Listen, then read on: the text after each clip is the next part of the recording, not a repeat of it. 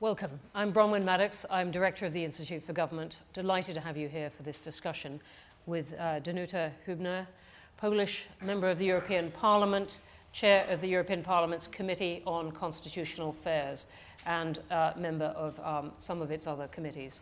And she is very kindly going to come and talk to us about that really very, very valuable thing at this point in the Brexit debate, which is the perspective not just of the Parliament, but of other countries on where we have got to and on, indeed, what Britain is asking in all this and what those countries' interests are. Danuta's very, very kindly said she'll start for a few minutes. She's already just been grilled by the BBC this morning. She will start for a few minutes by talking about, in her view, some of the main points about Britain, Brexit, and the European Parliament. And then I'll ask her some questions, but I know a lot of you have questions, and we'll go pretty quickly to that. With that, very warm welcome from us. Thank you. I hope it works, right? So it will work, yeah. Thank you. Well, thank you very much for the invitation. I just would like probably to start with something that belongs to the European Parliament cuisine. We are actually forbidden as committees to travel to UK. And so I'm just, as a chair of committee, it's true, but I couldn't come with my committee, which would be probably more interesting for you if you could listen to also different political groups that we have in the committee. But before I say what is the challenge for the European Parliament, I would like to maybe to underline the fact that these negotiations, this whole process in which we are and we have to get through it somehow is not just one-off event. When normally when you step down or leave an international organization, it's just one-off event. But here it's not the case. It is actually the process which will trigger or is triggering already as very serious consequences in terms of different actions, adjustments, and will be and is already very multidimensional and has legal, political, economic, social, all sorts, institutional, all sorts of consequences, both short-term and long-term. And this is something also, there is something also very special about this process, that normally the international negotiations or negotiations related to somebody leaving or somebody negotiating with somebody else in terms of the international relations, a deal, if you don't reach the deal, you go back to the status quo. It is not the case here. If we don't reach the deal, there will be probably the most serious consequences of the whole exercise in this situation. So that also makes this process very specific. What else makes also this process very specific is that it is at this stage practically negotiations between European institutions and a member state. Then in the future we will be negotiating between member states with more participation of the member states. But actually behind all that there's a huge number of stakeholders who will be affected very strongly by this process. So it's also something that makes this exercise very difficult. And actually we have been negotiating so far without knowing what is the final destination. So we are involved in a process which is not really leading yet to anything that we would know about, because we know very well what the UK does not want, but we don't know much, or we don't know enough about what the UK would like to have as at the end of this road. So having said that, I just would like to give you the impression of also our feelings in the European Parliament when we have to bear in mind or take into account all those specificities of this process. And as you know, all European institutions are involved in the process, and also I would say, in spite of the fact that the withdrawal and transition belong practically to European competences, member states are also involved at the technical level, in the whole process of sharing the information, of contributing to the position, also influencing the mandate. So we are also other institutions like Conference of the Regions, also Economic and Social Committee. They produce from time to time also their opinions, their views. They also listen to what Michel Barnier wants to share with them. So there is a broad involvement of practically across the institutional board of the European Union. Now, when it comes to the Parliament, we are, I want to say, who cares about European Parliament normally in this kind of process? But we are important because at the end of the process we will come, and especially my committee, and probably I will also bear most of the responsibility for this, we will have to come with what we call consent procedure. So once the deal, hopefully by the end of October, maybe early November, is finalized, we will have to look into this deal and recommend, as committee, recommend to the plenary session, to all the colleagues in the Parliament, whether we accept the deal or whether we suggest or recommend to reject the agreement, withdrawal agreement, including the transition. That's the first big role of the European Parliament, knowing also that the dynamics, political dynamics within any parliament can just shift this way or that way.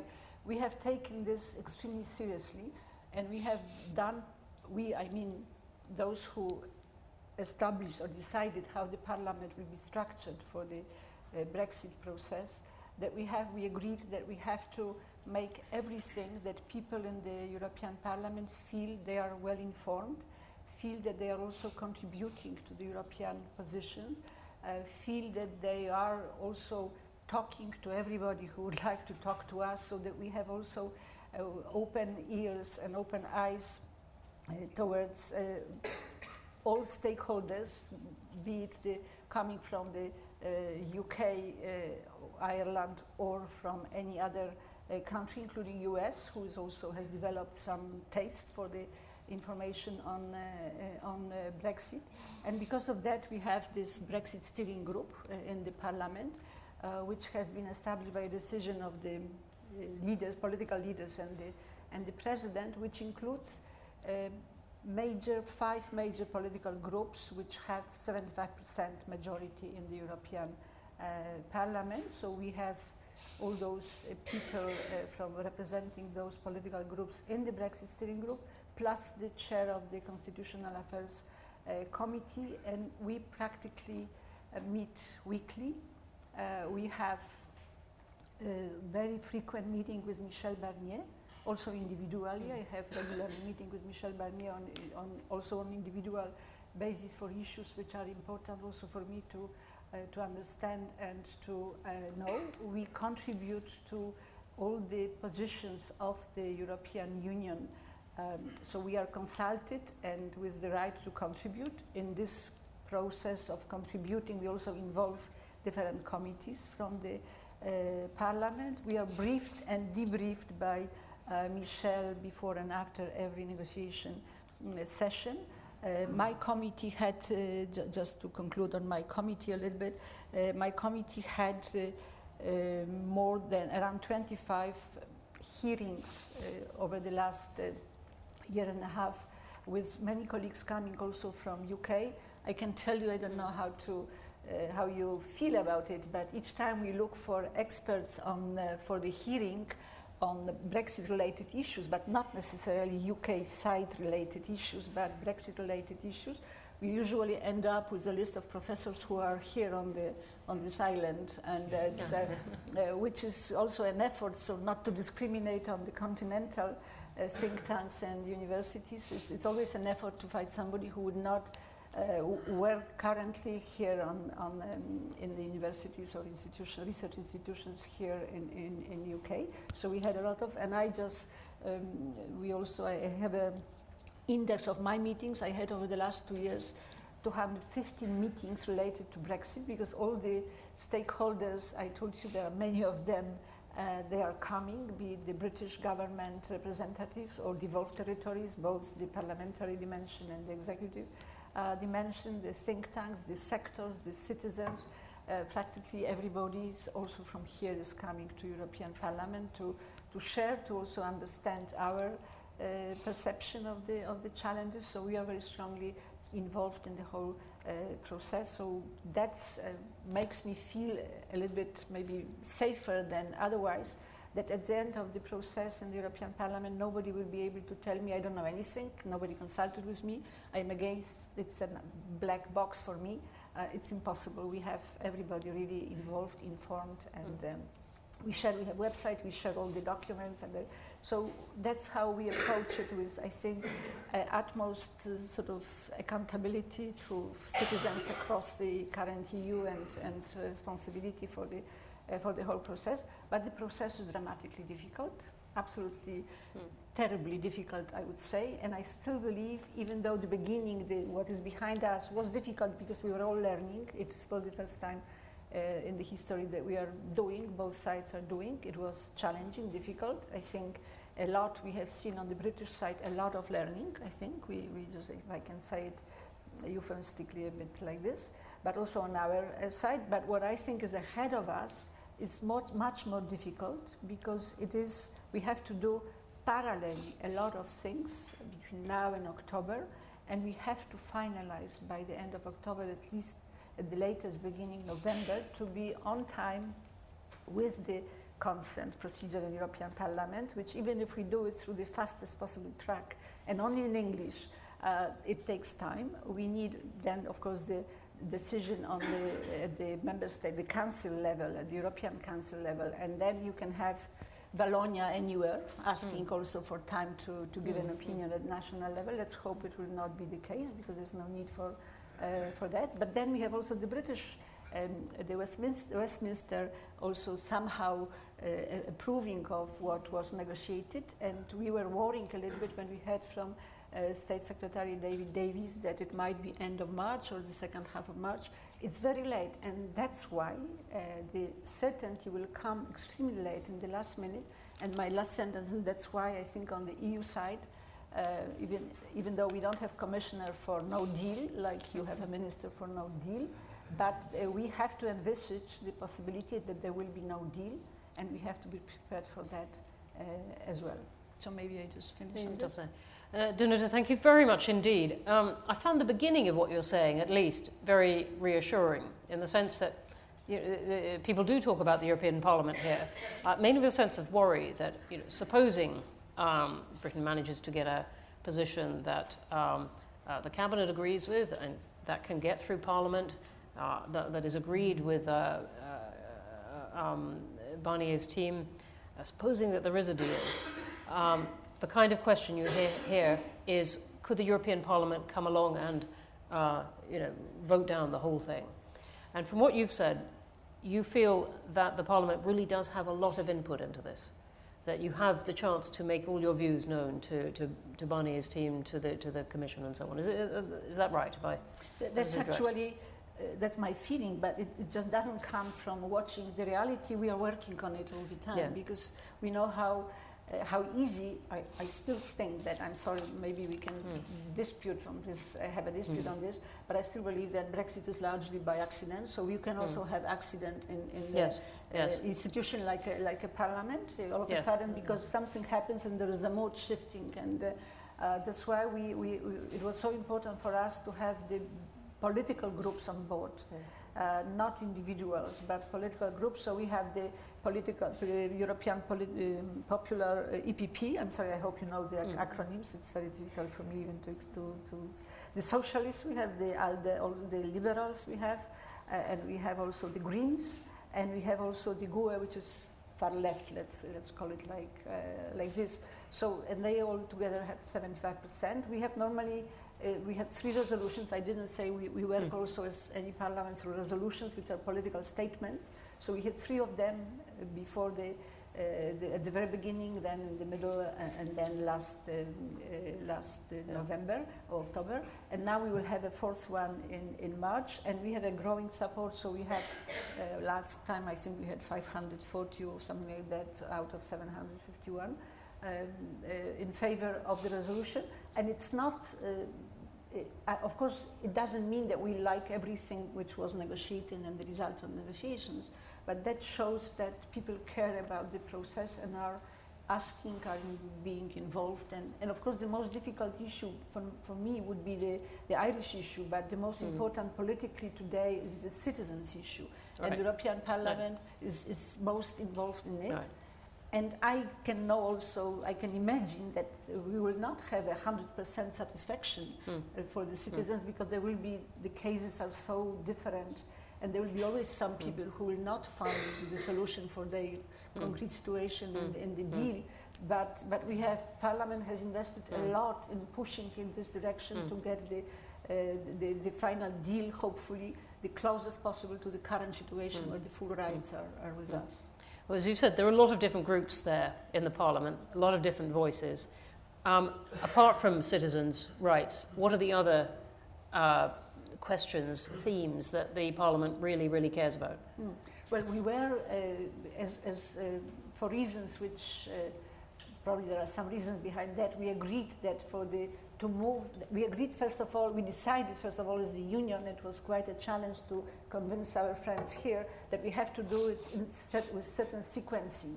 That first we have to discuss what is about withdrawal, then we also have to have the framework for the future, to know the framework, and the Article 50 is asking us for having the framework before we finalize the withdrawal, including transition agreement. But we wanted first to discuss, to advance the issues related to withdrawal, because there was a tendency, which I must say I can understand, on the British side, immediately to jump to the future. Referendum was not about the future. Referendum was just asking people stay or leave, and the future is the real challenge, so I can understand that everybody would like to know and negotiate the future. But first of all, we never got the information on what will be the future in constructive sense. Imagine what is the vision that UK has, but we still insisted on leaving because we have to have the withdrawal agreement within the 2 years, the whole procedure, and the future agreement we can only negotiate once you are out, right? Once you are a third country. So we knew that if we don't advance the beginning, there is a lot of risks. And now I see that it was a very smart movement that we had to get. And we chose from the withdrawal agreement issues, we chose 3 as those who are absolutely decisive for the first phase of the negotiations, and I think rightly so. But that doesn't mean that we are today done with entire withdrawal. There is a lot of issues related to the separation which have not been touched, where we don't have the common agreement or the joint understanding of the challenge. On some issues we don't have yet the British position. So now the challenge is really to see this as a priority. We have to finalize the withdrawal part of it. Parallelly, we have to convert what we already have into legal text, so which is another challenge. Parallelly, we have also to have some very exploratory or initial talks also on the future to come by October to this what the treaty calls framework for the future. So no negotiations about the future. This will be really the third country agreement, but the framework has to be decided, and we are not yet there. So we have to do all those things parallelly. And parallelly, we have to do the technical level, the political level. We have to do also the information campaign. So a lot of things which will have to be done in the months to come. And the time is really practically it's tomorrow, October. Yes, I entirely agree on that. What's the Parliament's? What are the views in the Parliament about the transition? We made it clear practically at the very beginning. It's not far from what everybody on the continent is saying. So we first of all, we didn't want to see. We understood that there might be a need for but it was up to the Brits to decide, as we are saying. In all speeches of Madame May, of your Prime Minister, she was calling it implementing period or implementation period. I don't remember. It was from the Lancaster. I think all the time.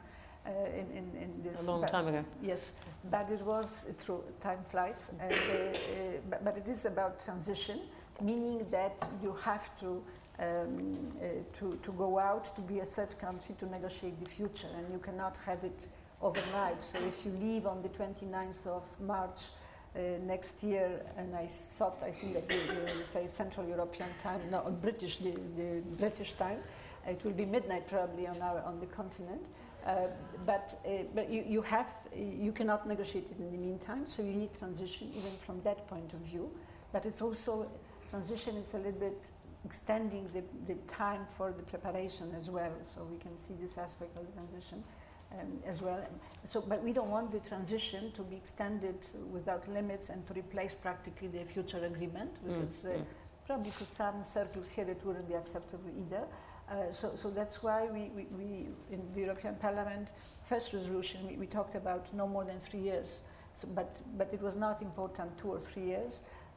The important thing was that there might be a time limit for the transition. And secondly, we agreed with all those who believed from the very beginning that there will not be sufficient time to have a bespoke transition agreement, to even to have the EEA, European Economic Area type of transition. So the only way to organize the transition was practically to prolong or kind of status quo, prolong the current situation. The Article 50 sort of. Yes, yeah, so and that so we will have the transition period, which will mean the same that the UK will practically be. Not only practically, will be in the single market and in the European Union Custom Union, and with ECJ, of course, but will not participate because at the same time not being a member, because membership will end up in the 29th of March, or 30th of March. So we will have the situation where you will not be the British. I'm sorry, I know that you are not on the UK, so I shouldn't say you, but the UK will not be participating in the whole institutional framework decision making. No Brits around the table when we will be fine-tuning horrible directives or regulations that nobody will be liking here. So that's, of course, the challenge for the British side, but that's the only way we can do it. So this is actually also the position of the Parliament. We didn't want to have the... Just to extend the status quo, as really the only way you could do that transition. We think so, because there's no time to have a bespoke agreement, which is actually, as we see, is the case. Yeah. A lot of people would agree with you that technically that is by far the easiest way. It is politically one of the more difficult things here to propose to do that, but we'll come on to that. You said at the beginning something that British officials and ministers hear a lot. What is the British position? We're waiting to hear. And in a way, the UK thinks it's been very clear. It wants a bespoke agreement. Much more access than Canada, many fewer restrictions than, say, under a Norway model. And at the moment, that's not something that Barnier's team is saying will happen. But it seems to be the UK, without being very specific about what it wants in that, is quite clear that it wants that middle ground. What do you think the chances are of that happening? When you say bespoke agreement, I can say, okay, fine, bespoke agreement. But then what do you mean by bespoke agreement? Because it can be a bespoke agreement, but a bespoke agreement that is responding or meeting all the red lines of the European Union, which is the integrity of single market, and which is if you just have a part of the if you are only in, like Turkey, in the custom union with European unions, but you are not part of the European Union custom union, then immediately you have checks on the border, and also you have to also understand that in trade within the European Union, it's not only about the custom union, it's not only about the customs, it is increasingly, I would say, about the norms and standards which belong to the single market. So if you, like everything that's related to food, but also the security of all the products, safety and all the technical standards which belong to, not to the custom union, I would say, but to the internal market. So for us, bespoke agreement, if you say CETA plus, no, there was this one plus, of the plus, and then maybe plus, so yes.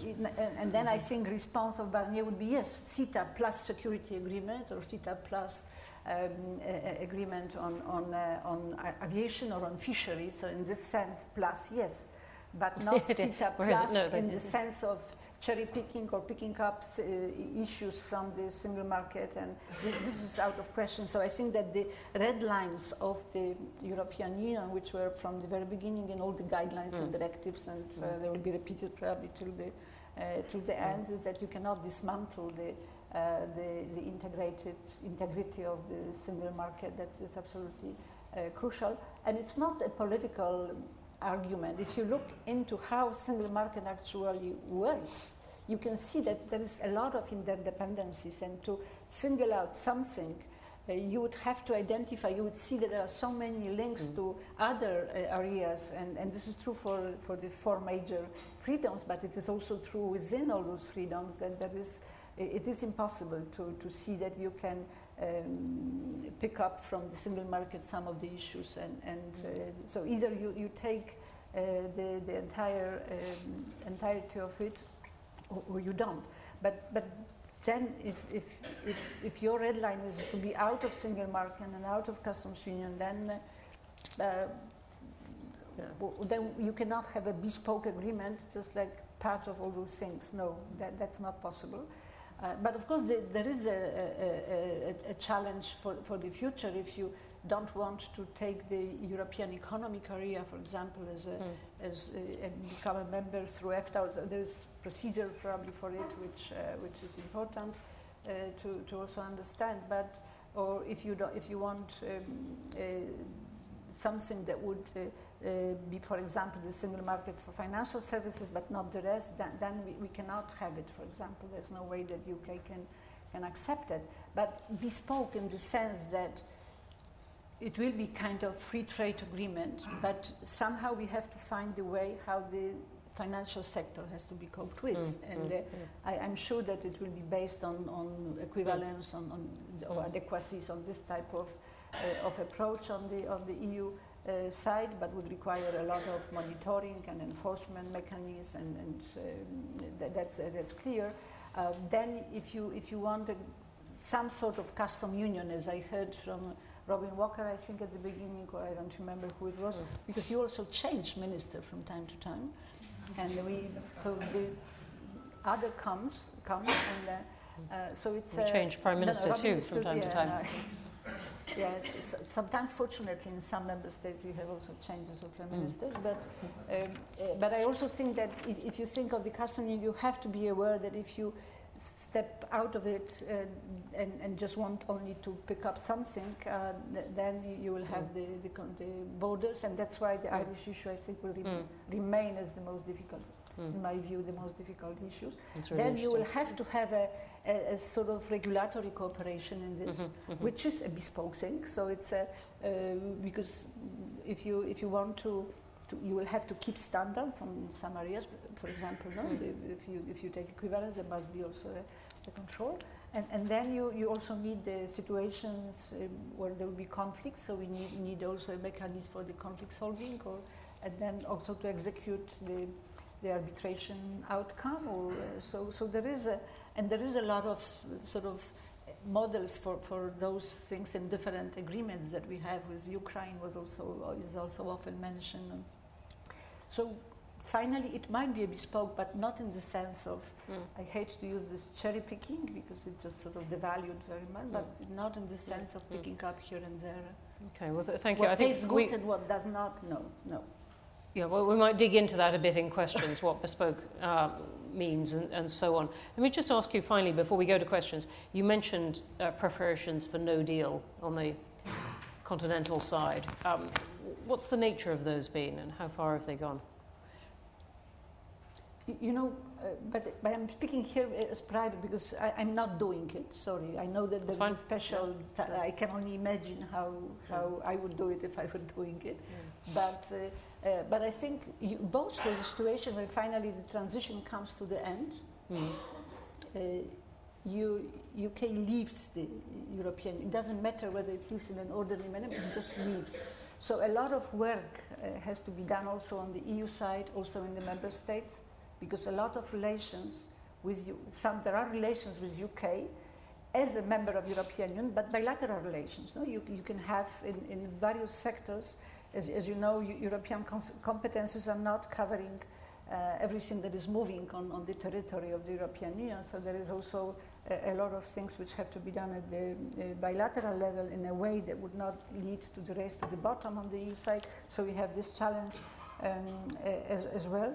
But I think definitely when you mean no deal, you don't only mean that you have to sit, or at the end of the transition process, that you have to sit and get UK out of the treaty. This can be done sometime in the future with the first change of the treaty. I don't know, it will be Serbia or it will be something different that would take us to the treaty change. But you have a lot of issues much more serious than just getting UK out of the treaty. You have a lot of directives and regulations. You have also areas where UK is more involved or less involved. You have opt-outs. You have so there is a lot of things across the legal framework of the European Union where we have to see the consequences. And these consequences, in any case, where UK is out, will have to be controlled, identified, and taken care of. Or if there is no deal, it's also UK goes out.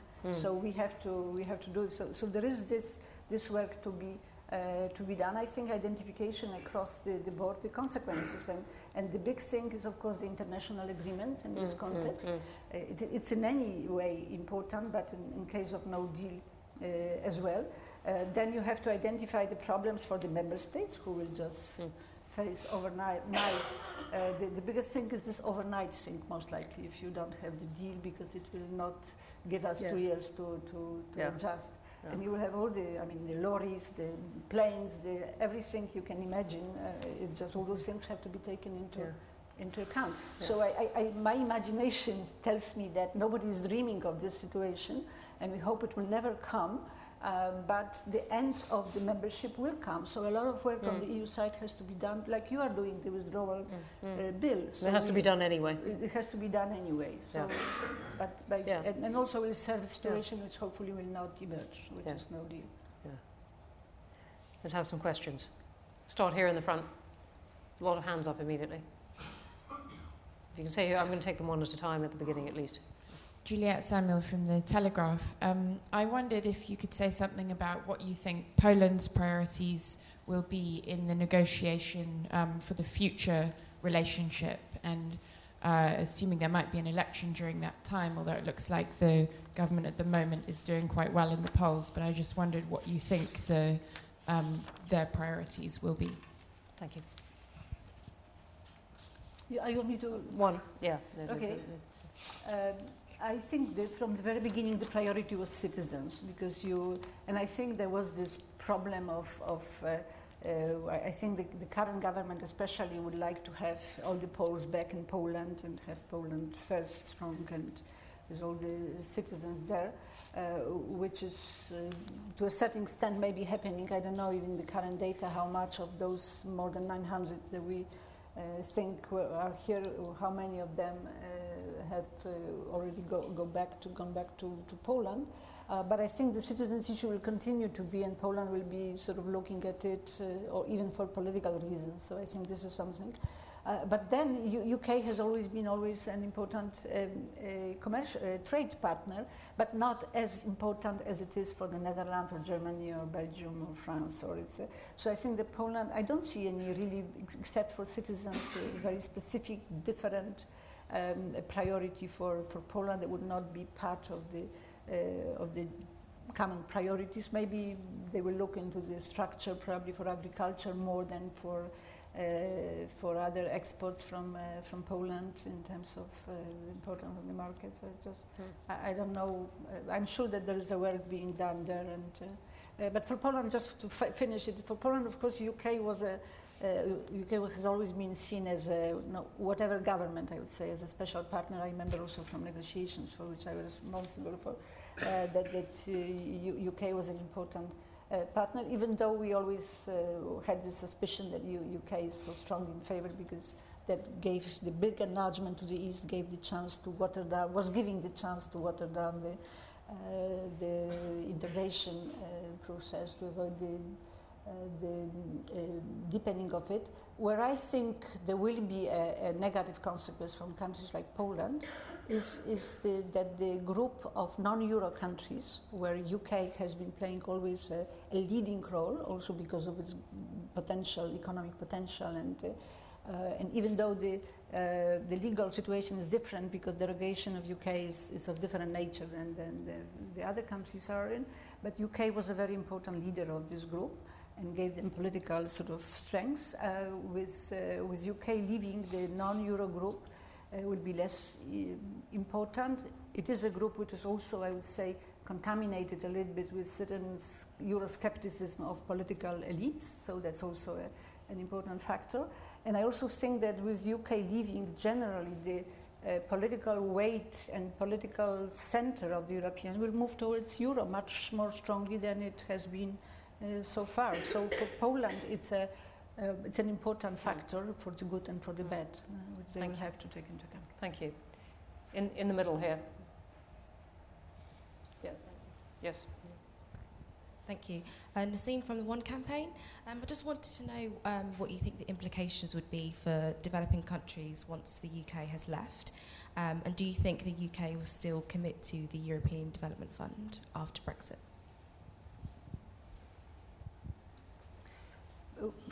I mean, frankly, I don't know. So please take into account the fact that I'm not involved in the development aid, and I know that during the budget the sort of financial settlement negotiations, that the development fund was extremely important because it's not part of the EU budget; it's a special position. But also what I read recently about from the British Council. I mean, the huge commitment I understood on the British side to continue the involvement in any kind of development support through in the whole world. So, but I don't know finally what is the agreement if they will contribute to the EU fund or there will be a separate. They will do it separately. Whether they stop doing it through the EU. But I don't think they will do it through the EU because there's no reason. But I don't know how this will translate to increase. I mean, where the money physically will go. Will it be more from UK directly or? I don't know. But we can check it if you are interested. My assistant is sitting next to her, so we can check it for you. Over by the door. And if people in the next door room want to ask a question, please stick your head round. Thomas Cole, Open Britain. Do you agree with the sentiment of the statements by President Tusk and Juncker made earlier in the week that if the UK were to change its mind, this is something which will be welcomed? You know, I remember I was in November, I think we had a meeting with national parliaments because I'm responsible on behalf of European Parliament for the national parliaments, corporations, national parliaments. The only thing that got from my speech on Brexit, I was speaking after Michel, I think, Barnier, and then the only thing that got through was when I said that the door is still open, no? So that this option is still on, but that was the only thing that interested the media, and also it was in Express here or here. But if you read carefully, I think Donald Tusk and Jean-Claude Juncker said different things, because Jean-Claude Juncker said there is Article 49, you can still apply, right? So it was, if you go, you can still apply, and Donald Tusk was rather saying that you can still change your view. I was believing in this, that this can happen, but I thought more at the early stage. I think it's getting too late for this type of change in the whole thing. That's my feeling. But if you ask me if there is this possibility of revocability of the notification of the intention, I belong to this before group. the UK has actually left. Yeah, yes. I belong to this group who believes that it is possible. It is, of course, not anymore unilateral. It is already a multilateral, in fact, process. The Article 50 at this stage after the British notification. But I'm with John Kerr on this, with Lord Kerr, that it is possible. But whether you have political situation in the short period change so much that you can have another referendum, I don't know. If you want to have a referendum afterwards, there's no time within the 2 years. I can tell you would have to do something to have this period extended, for which you need unanimity, which I don't know if it happens. So I'm not, and then I can tell you, except for the individuals who are very unhappy with. Like the one we saw, the action, there is, I saw on my way, there is an action of Stop the Brexit. Join us in Stop the Brexit action. But I think that you can have it, but anybody who's coming, who's representing anybody, also businesses or financial sector or devolved territories or government, I haven't heard from anybody this possibility taken seriously. I must tell you that there is sort of commitment, even if we voted to stay, we have to get through it more than, so I don't know, but it's of course up to you. I mean, I'm old enough to know that anything is possible, so I wish you all the best. I also would like to see you back in the European Union. Thank you for that, which rings true. Here on the aisle, and then over here, and then I'm coming over here. Thanks, Bronwyn and Danuta. You're very welcome. I'm Michelle Gildernew. I'm the MP for Fermanagh South Tyrone. And I know you understand the Good Friday Agreement, having headed up the Barroso Task Force. And we believe that Brexit is very much incompatible with the Good Friday Agreement and the rights of the citizens in the north of Ireland. 1.8 million people in the north of Ireland are entitled, under the Good Friday Agreement, are entitled to Irish citizenship and therefore, by dint of that, EU citizenship. And we would be very concerned. I'm hugely concerned. My constituency has a very long border. I'm concerned about the impact of coming out of the customs union, out of the single market, the impact on our people, on our communities, and on all the work that's been done over the past decades to try and build peace. It's very worrying. So we're asking for support for continued EU representation for those 1.8 million people, and asking for the support for amendments 13, 5, 95 and 144, because we really do believe that if we don't have European citizen or European representation in the Parliament, that those citizens are being left behind against their will, as 56% of people voted to remain within the EU. Thank you. It's a horrible question. It's very difficult. I am extremely committed to everything, and we had a lot of meetings, and also, of course, Sinn Féin is extremely active, and Martin Anderson in the European Parliament. I must say that we hear less often the colleagues from the UP, but now they are speaking more often also in this, but mostly it's you. And because nobody knows, maybe not everybody knows that what our colleague was referring to is now we are preparing the law on the composition of the parliament in the next election, 2019, and there are those. There was this idea of keeping the possibility of having the representatives of the Northern Ireland in the European Parliament. It's not possible that we cannot do it, but you know that you don't have to.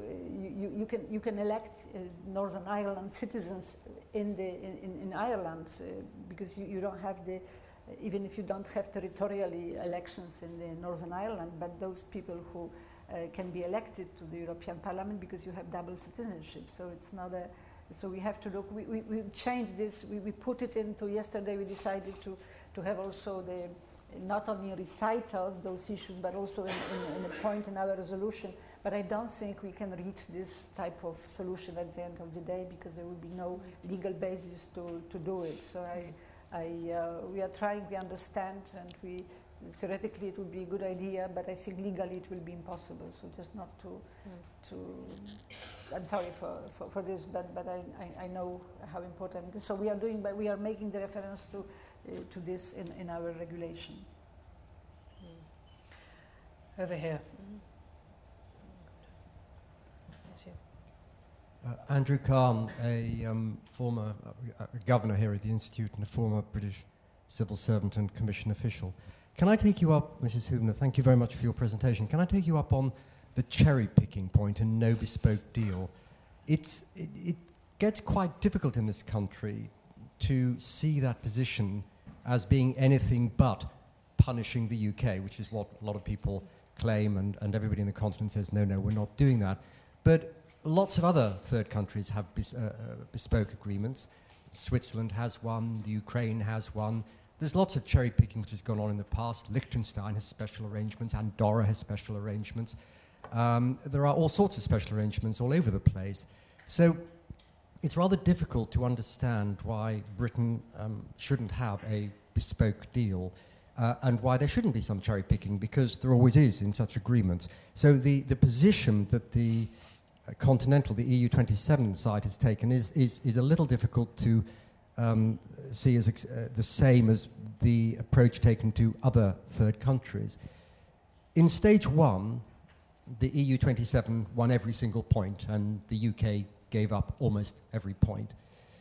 If the same happens in stage two, that the EU27's red lines are kept to, and therefore the UK's red lines are abandoned, and the two sets of red lines are, of course, incompatible. I mean, there can't be an agreement if they both are respected. Is the European Parliament worried that you end up either with a deal where the EU27 has won every single point, or you end up with no deal? But in either case, you have a United Kingdom which will be bitter, feel isolated, and, if in the case of no deal, impoverished, that is politically very unstable and very undesirable for the continental Europe. And I wonder whether the European Parliament, as a political body, is really rather worried about the prospect of that if the EU 27's current position is maintained, you end up with real political instability and danger. You know, when I can say, you probably know that European Parliament actually from day one has been promoting the idea of association agreement with UK. We continue to keep it in our resolutions, but it has never been picked up by UK. It is also true that we have never heard the UK really proposing anything coherent or anything that would be like the future agreement or this destination. This just where you really want to land at the end of the whole story. I know that this famous cherry picking understood in a way that is the undermining the integrity and the autonomy of the European Union is rejected. But maybe what UK will propose finally, if it proposes something, there will be a positive attitude. We just don't know what UK wants, so we present the principles which must be respected, and we take the only point of view that we are presenting is that anything, you might remember the two things that actually the British side was always very unhappy with. One was just when we were saying that anybody who's leaving the Union cannot be in a more privileged position, taking more privileges than a member state without having the obligations. So that was always treated as a kind of punishment. Why do we say that? That if you leave, then you will have you cannot have a better situation than a member state.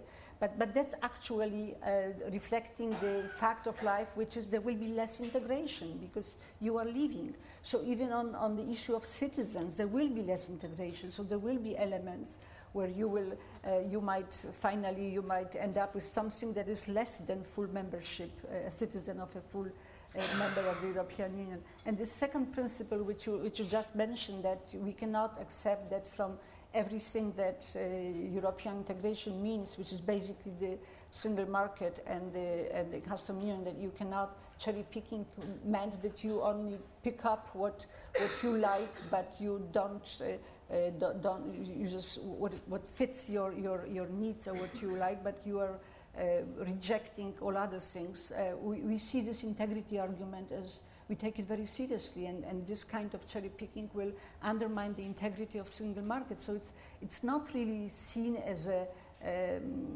well, I really don't think I participate in all those meetings where we're behind the closed doors, and I really don't hear anybody on the EU side that would think in terms of punishing, or if it comes, I think, from evaluation of the substance that's being undermined by certain approach on our side. So but I take your point. But we are looking at everything, and we are worrying about certain things on both sides, of course. But so let me just take one. You're not, of course, the first one, as you know, and the only one who talks about the things. So I take it again with me. Interesting. One of the points where feelings on either side of the channel are very, very different about whether Michel Barnier is too tough. Here on the arm. Just to prolong the question, we had a bespoke agreement. It was not implemented and achieved, but it was conceived by the European Commission, and it included financial services. It was TTIP with the US, with a regulatory cooperation. So how can it not be possible to think in a similar way when it comes to the future relationship? And another question, if you allow me, what do you expect the resolution from the Parliament to cover in March? Will it be already ruling out the possibility to have a future relationship when it comes to financial services, an agreement including financial services? And third question, if you allow me. No, two. Go on. Okay. Your best. Would you like to say who you are? Yeah, I work for Aviva. My name is Arthur Caribia. Terrific, thank you. Forgive me, yeah. there's a lot of hands up. On TTIP, it was terribly difficult to get Americans on board. We were the party that wanted to have the financial agreement very strongly embedded in the whole framework of TTIP. But in the financial agreement, there are two issues. One is regulatory cooperation, which we needed very, very strongly, which was relatively easier to establish, even though not everybody on the European Union side, politically sort of wise, was accepting that. And the second thing was market access to the market.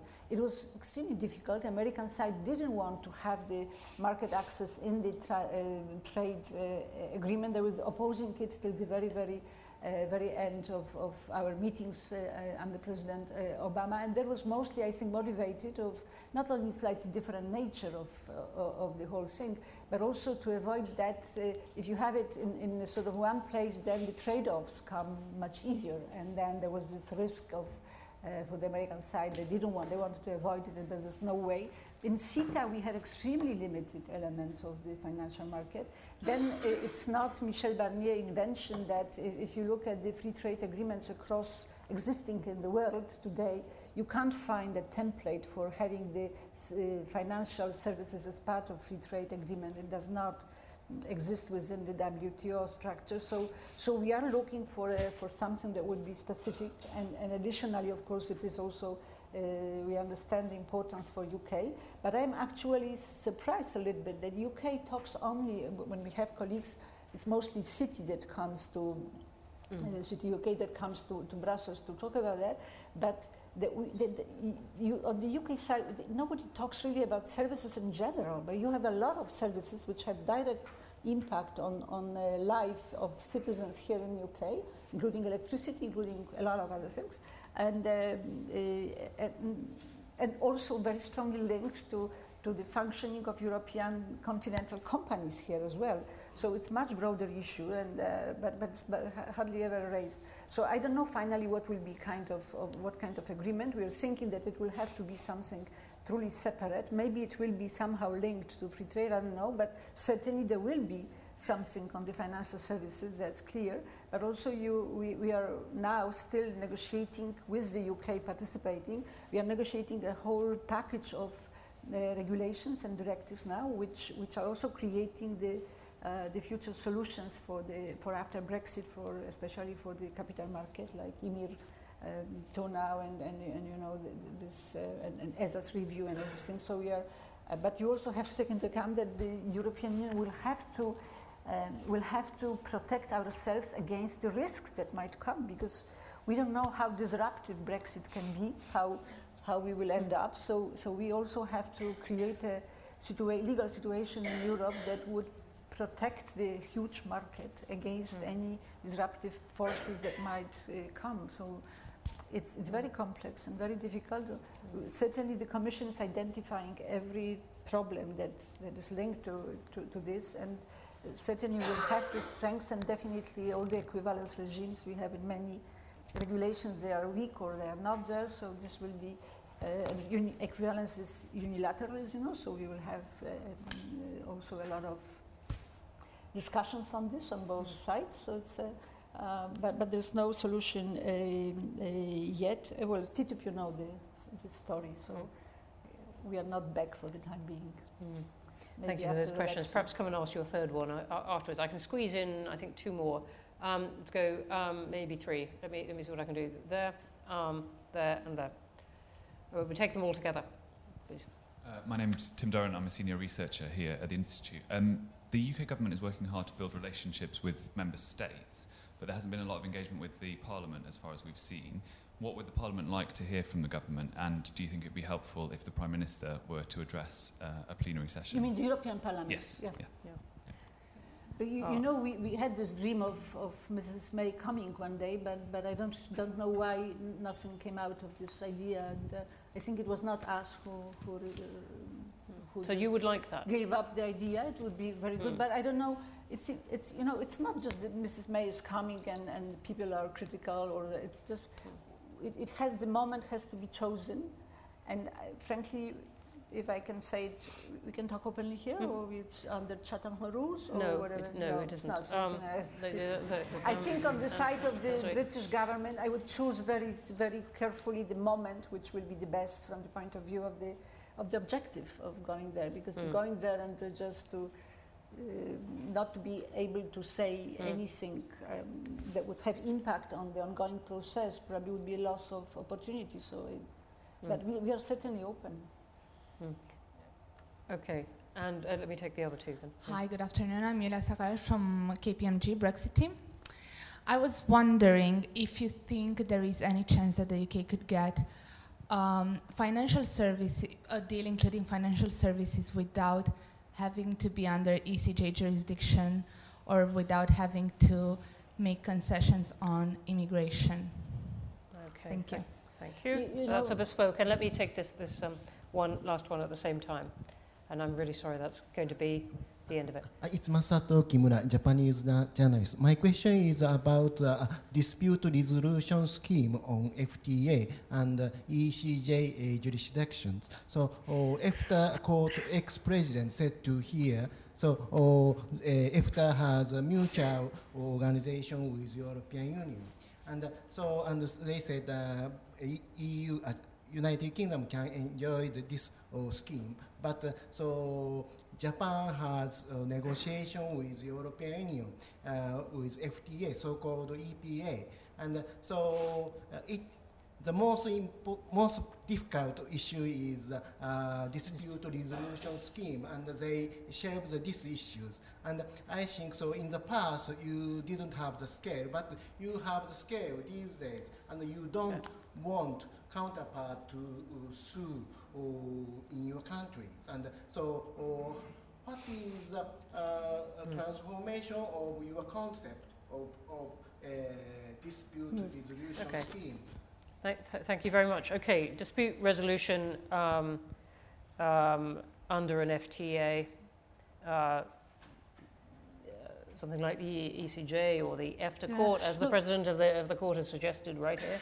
Yeah, well, I think we have been analyzing all the existing models, because there are many many solutions, including in the famous Ukrainian, which probably looks the best over there. But we have also talked with EFTA. Is also one of the first discussions actually was to what extent EFTA can be a solution, especially due to the sort of close links between the EFTA court and the ECJ. We have, I think this is still open. Whatever I say will be like preempting, which I have no idea where we will end up with the solution. But I think all available solutions which exist, which are different, they are still under scrutiny, under analysis, and what will be chosen. I don't know at this stage. I don't know if anybody knows at this stage, because we are talking about the future situation for the transition. We have that ECJ will on the EU side will stay. And briefly, the previous question this is a cake and eat it question. Can Britain have access to financial services without signing up to the ECJ and freedom of movement? The simple answer is I don't know. Because it's still everything is ahead of us. But as I told you, this argument against cherry picking is exactly linked to the fact that you cannot just want to pick up what fits, what tastes, what responds to your taste, and then just you do not want the second half of it. So probably I can't imagine that I could give you a positive answer to your question, but as I said, we will see how these are the most sensitive, the most difficult, in the sense of the potential impacts also on the market. So I don't think anybody at this stage could respond to this question. I don't know the answer. An absolutely reasonable point on which to end. Thank you all for terrific questions. We clearly could have gone on quite a bit, and it has got a lot more time to run, though, as you said, October is, at the same sense, sort of tomorrow. Danuta Hübner, thank you very much indeed for joining us. Thank you.